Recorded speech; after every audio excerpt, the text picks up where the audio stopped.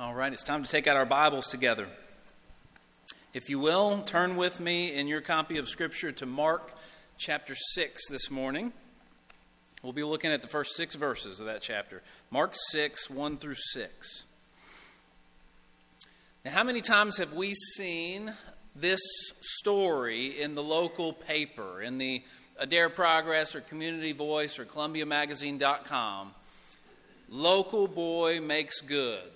Local girl finds success. A story about someone from here who's gone and done something significant or important or influential in the world. We love stories like this because they make us feel proud of where we live, right? We're proud to be from the same place as someone who went and did something like that. We're proud to honor them, and we're proud to be their hometown. Well, can you imagine what it would be like if Jesus himself was from your hometown? Wouldn't you feel special about that? Wouldn't you be proud to be from that place? And what would you do when Jesus came back, when he came back home for a visit? What would you do? Would you roll out the red carpet for him? Would you try to throw him a big party and make sure that he had a wonderful meal with all his favorite foods and all kinds of people surrounding him and loving him and supporting him? Wouldn't you be happy when he came home to visit? Well, you might be surprised to know that is emphatically not what happened when Jesus came to his hometown of Nazareth for a visit. And that is where we're at in the text that we come to today, Mark chapter 6, verses 1 through 6. Let's read it together. This is God's word. Mark writes, "He, Jesus, went away from there and came to his hometown, and his disciples followed him. And on the Sabbath he began to teach in the synagogue. And many who heard him were astonished, saying, 'Where did this man get these things? What is the wisdom given to him? How are such mighty works done by his hands? Is not this the carpenter, the son of Mary, and brother of James and Joseph and Judas and Simon? And are not his sisters here with us?' And they took offense at him. And Jesus said to them, 'A prophet is not without honor except in his hometown, and among his relatives, and in his own household.' And he could do no mighty work there, except that he laid his hands on a few sick people, and he healed them. And he marveled because of their unbelief. And he went about among the villages teaching." So set the scene here. Jesus comes to his hometown for a visit, his hometown of Nazareth. And being a devoted and obedient Jew and a follower of God, he attends synagogue, because that's what he does every Saturday. He attends synagogue every Saturday. Luke chapter 4 actually tells us this was his custom. It was Jesus' custom every week to attend the weekly worship gathering of God's people. Jesus made it a priority every single week to attend the weekly worship gathering of God's people. But that's not the point of the passage today. We see that he returns to his hometown, not just as a local boy home to visit family, but he returns as a rabbi. Because if you notice in verse 1, his disciples followed with him. His disciples came on this trip. So he comes home for a visit, but his disciples are coming with him. And so he returns as a rabbi. And as he goes to the synagogue on the Sabbath day, on Saturday, the local synagogue is happy to have a guest speaker. They're happy to have a guest speaker, especially one who is from there, who grew up there. And so everyone's thinking how nice this is. How pleasant for everyone there to have this local boy who's returned home. And now he's a teacher and he's going to be the guest speaker at synagogue today. But then he starts teaching. And as people listen, verse 2 says, they were astonished.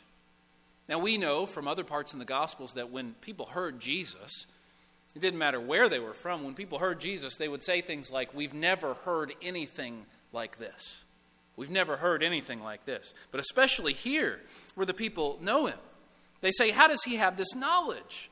He didn't go to study under one of the Pharisees. We know that. We know he didn't go study formally. How does he have this knowledge? How does he know these things? And they had been hearing reports, apparently, of him doing miracles.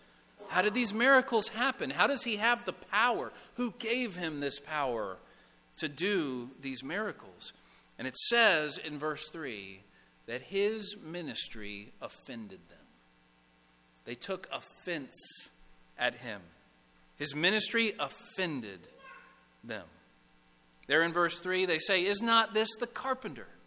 This is the son of Mary, the brother of James, Joseph, and Judas, and Simon. Are not his sisters here with us?" Small detail, Jesus did indeed have sisters. They're not spoken of very often at all, but he did have them.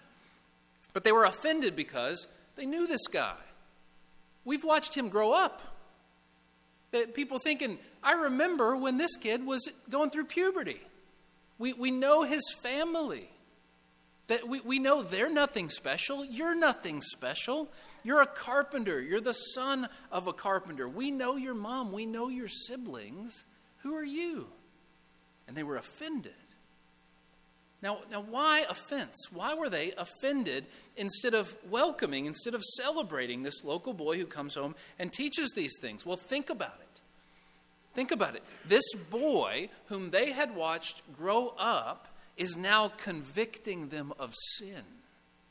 This boy whom they had watched grow up is now making them uncomfortable and confronting them with the truth of God's word and the ways that they are not living up to it. And more than that, no doubt as Jesus taught, he was doing what he so often did.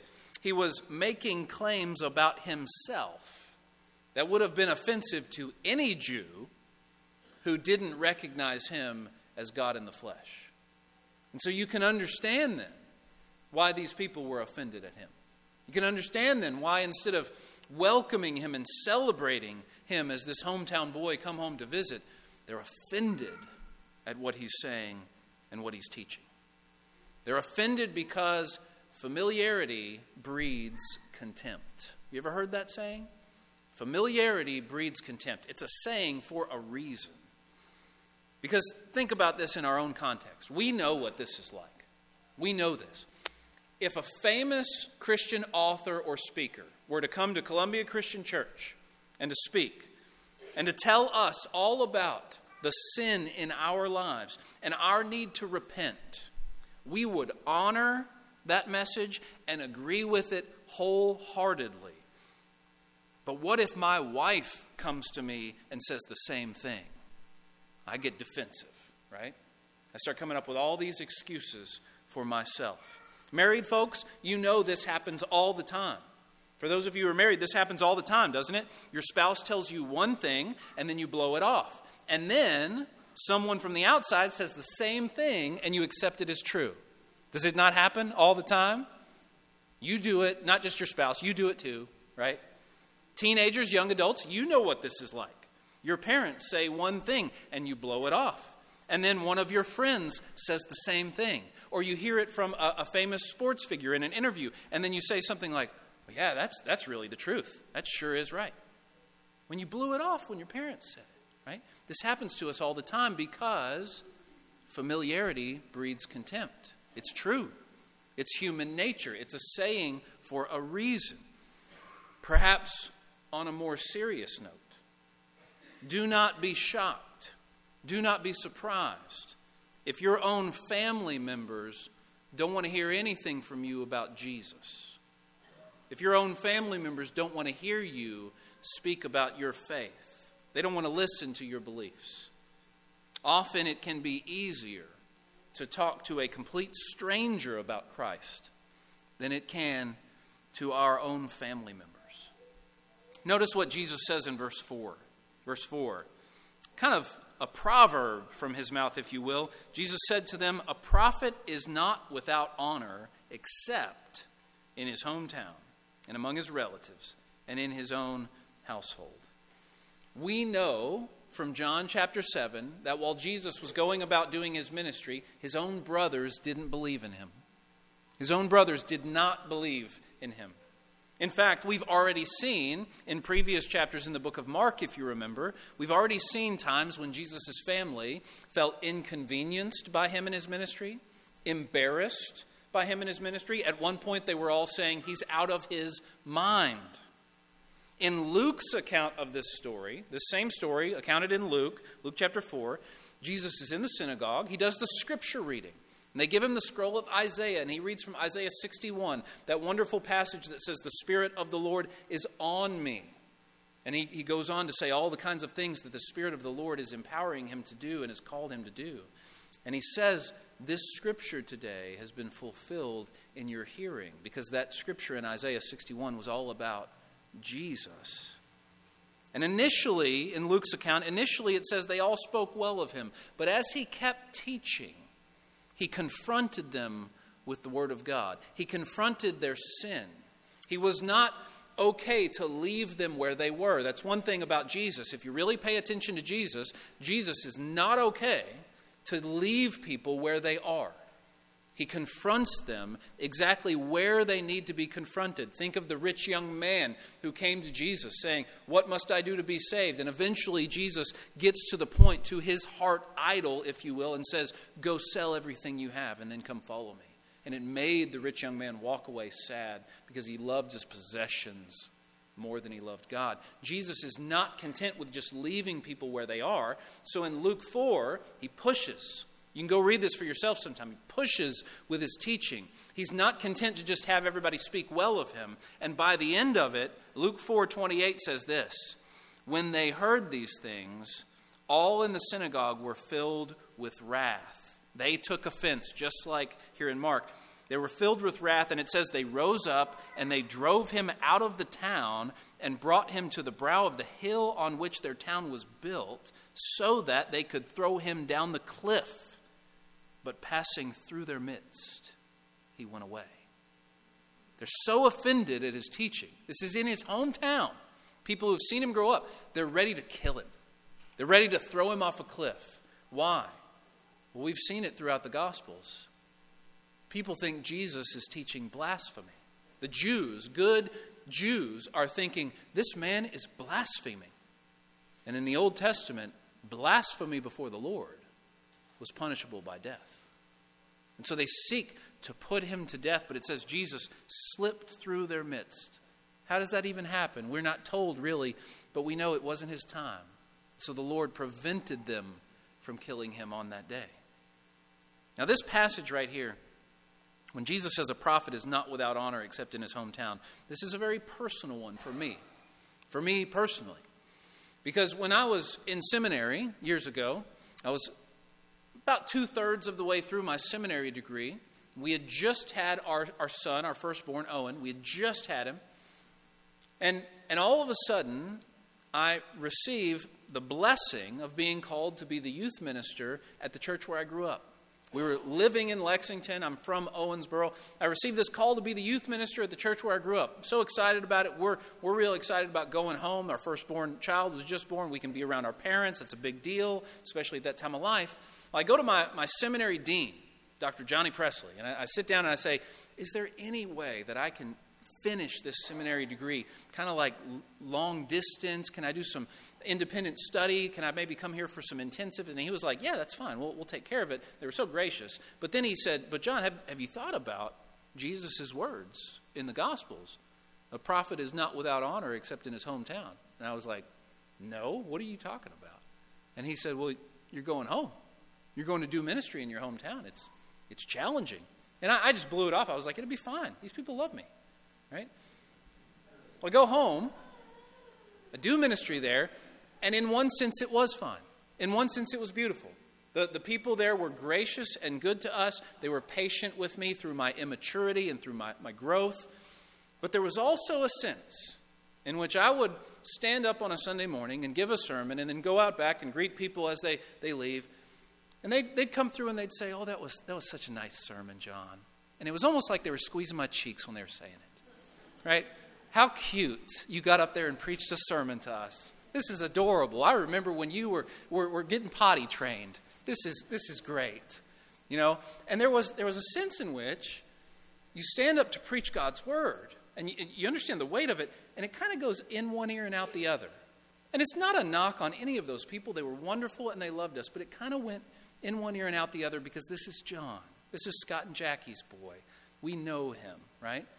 And I never realized the difference, really, until I came here. 4 years ago, I come here. And what happens when I come here? Well, nobody knows me except that, well, this is the minister, right? He's the minister.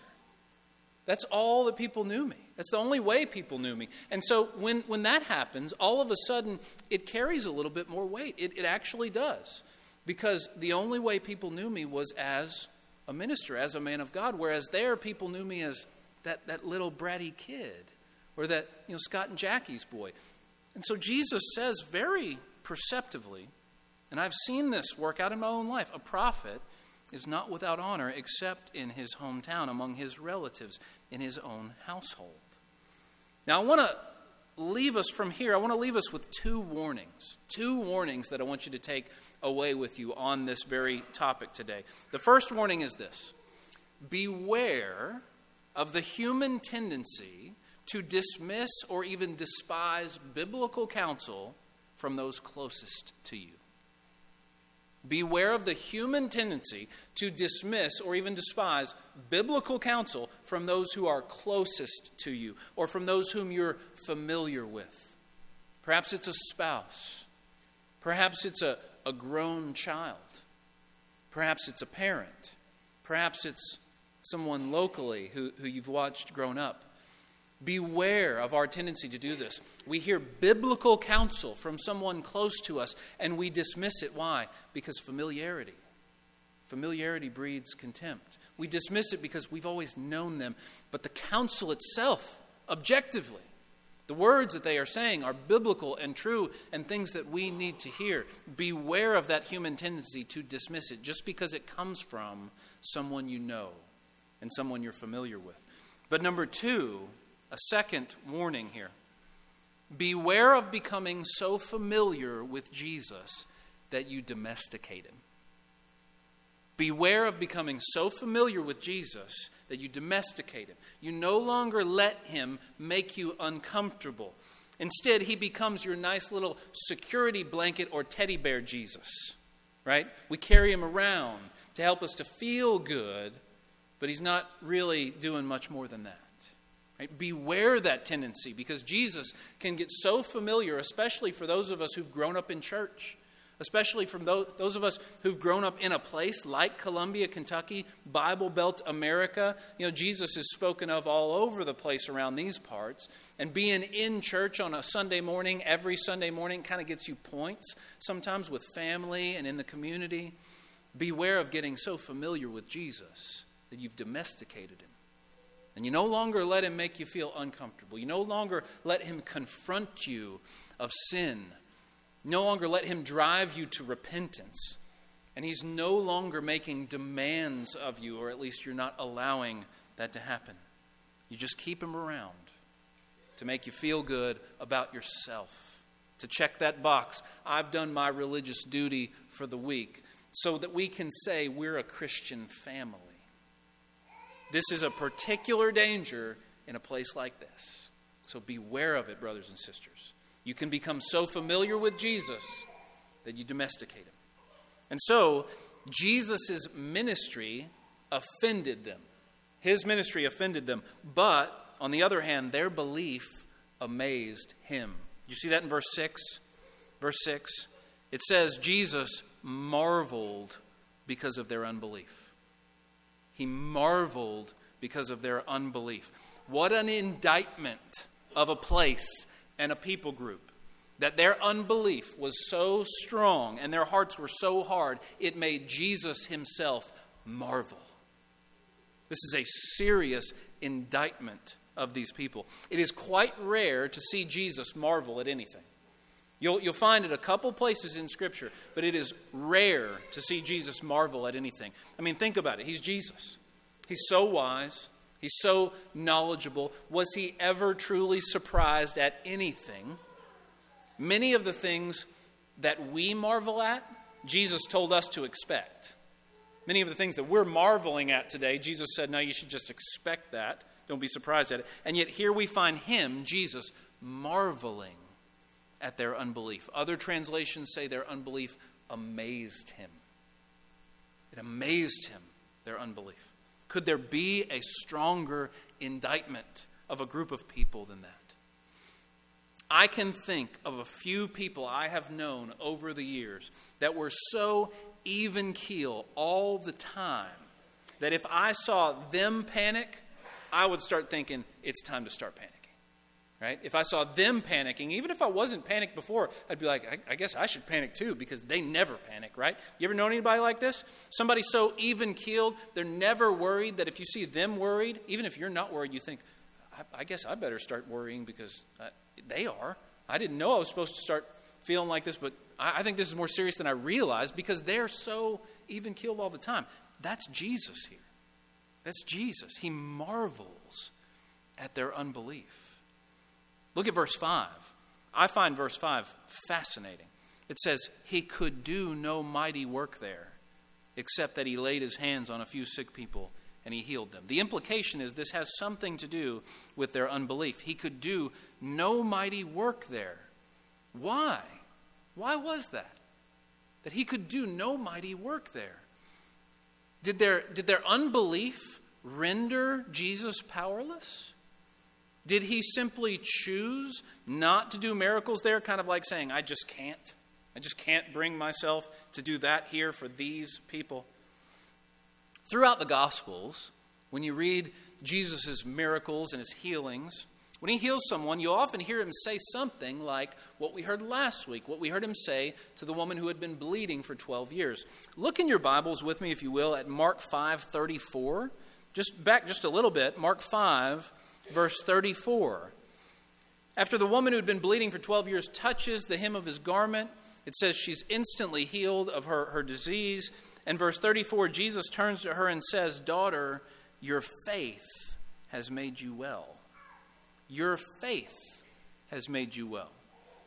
And we often read that and we think, wait a second, I thought Jesus made her well, but Jesus says, your faith has made you well. And it's not the only time Jesus says that. Jesus will say that on numerous occasions to people, your faith has made you well. Lots of other people touched Jesus in that crowd, right? And the disciples are like, when he asked, who touched me? The disciples are laughing because everybody touches him. But power only went out from him when someone touched him in faith. So part of this, in Mark 6 here, part of this I think means their lack of faith was indeed hindering God's power. Their lack of faith was indeed hindering God's power.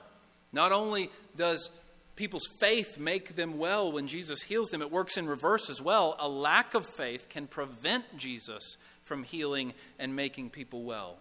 It is not as though God is not powerful to do all things, but it's the way he's set up the world to work. In his wisdom, it's the way he has ordained things to happen. Now, it's very important not to twist this into false doctrine.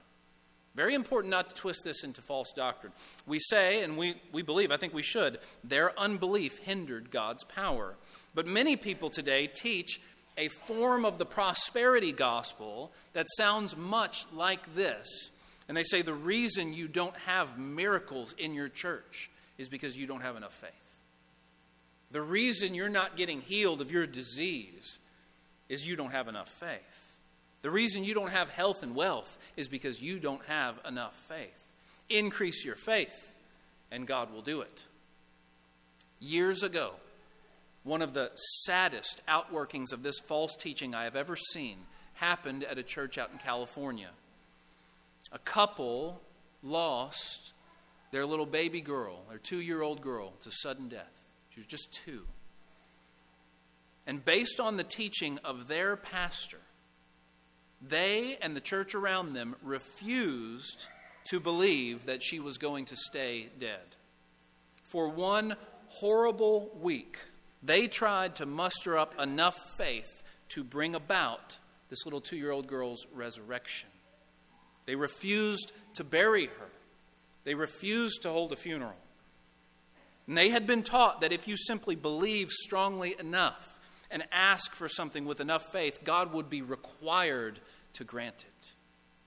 But they were disappointed. And after 1 week, finally, they admitted she was gone, and they began to grieve the loss of their sweet little girl.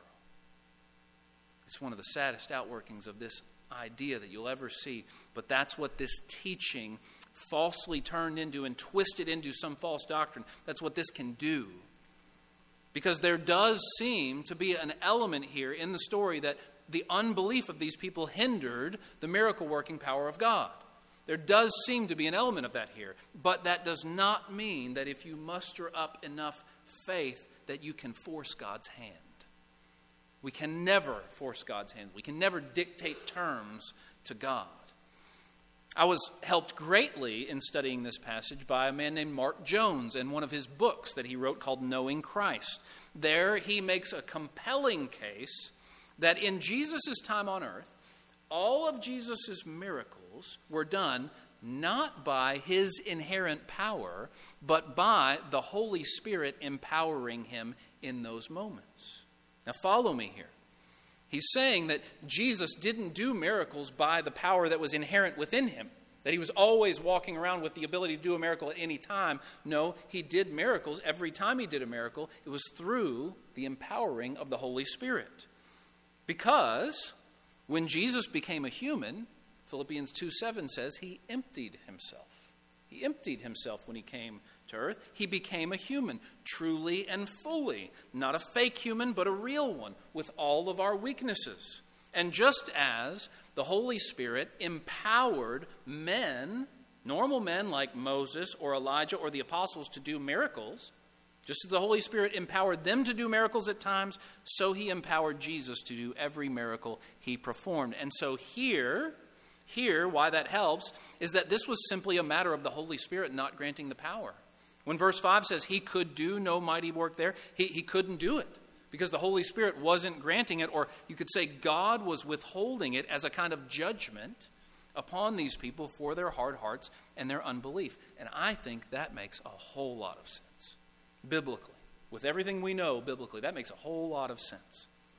That God was withholding the miracles as a kind of judgment upon these people for their hard hearts and their unbelief.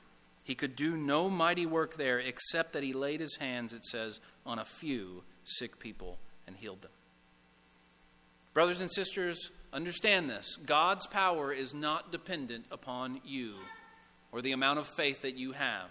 You cannot force his hand in any way. You cannot dictate terms to him. But it is clearly a principle of life taught in Scripture that to receive the healing and the power of God, you must come to him with faith. To receive the healing and the power of God, you must come to him with faith. And those without faith do not receive those things. Hebrews 11 verse 6 says, without faith, it is impossible to please him. For whoever would draw near to God must believe that he exists and that he rewards those who seek him.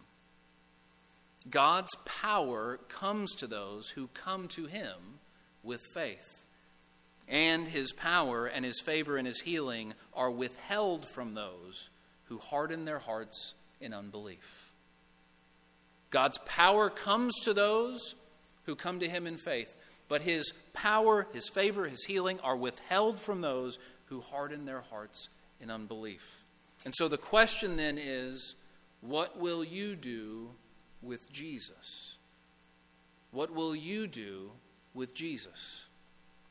Will you try to keep him at arm's length and treat him like a security blanket, like a teddy bear? Will you, like those in his hometown, become offended at his teaching when he presses in upon you and when he goes right for your heart and when he makes you uncomfortable? Or will you welcome his teaching and follow him no matter what, even when it convicts you of sin, even when he makes demands on you? In today's culture, we are seeing a dividing line. Clearer and clearer by the month, it seems. A dividing line.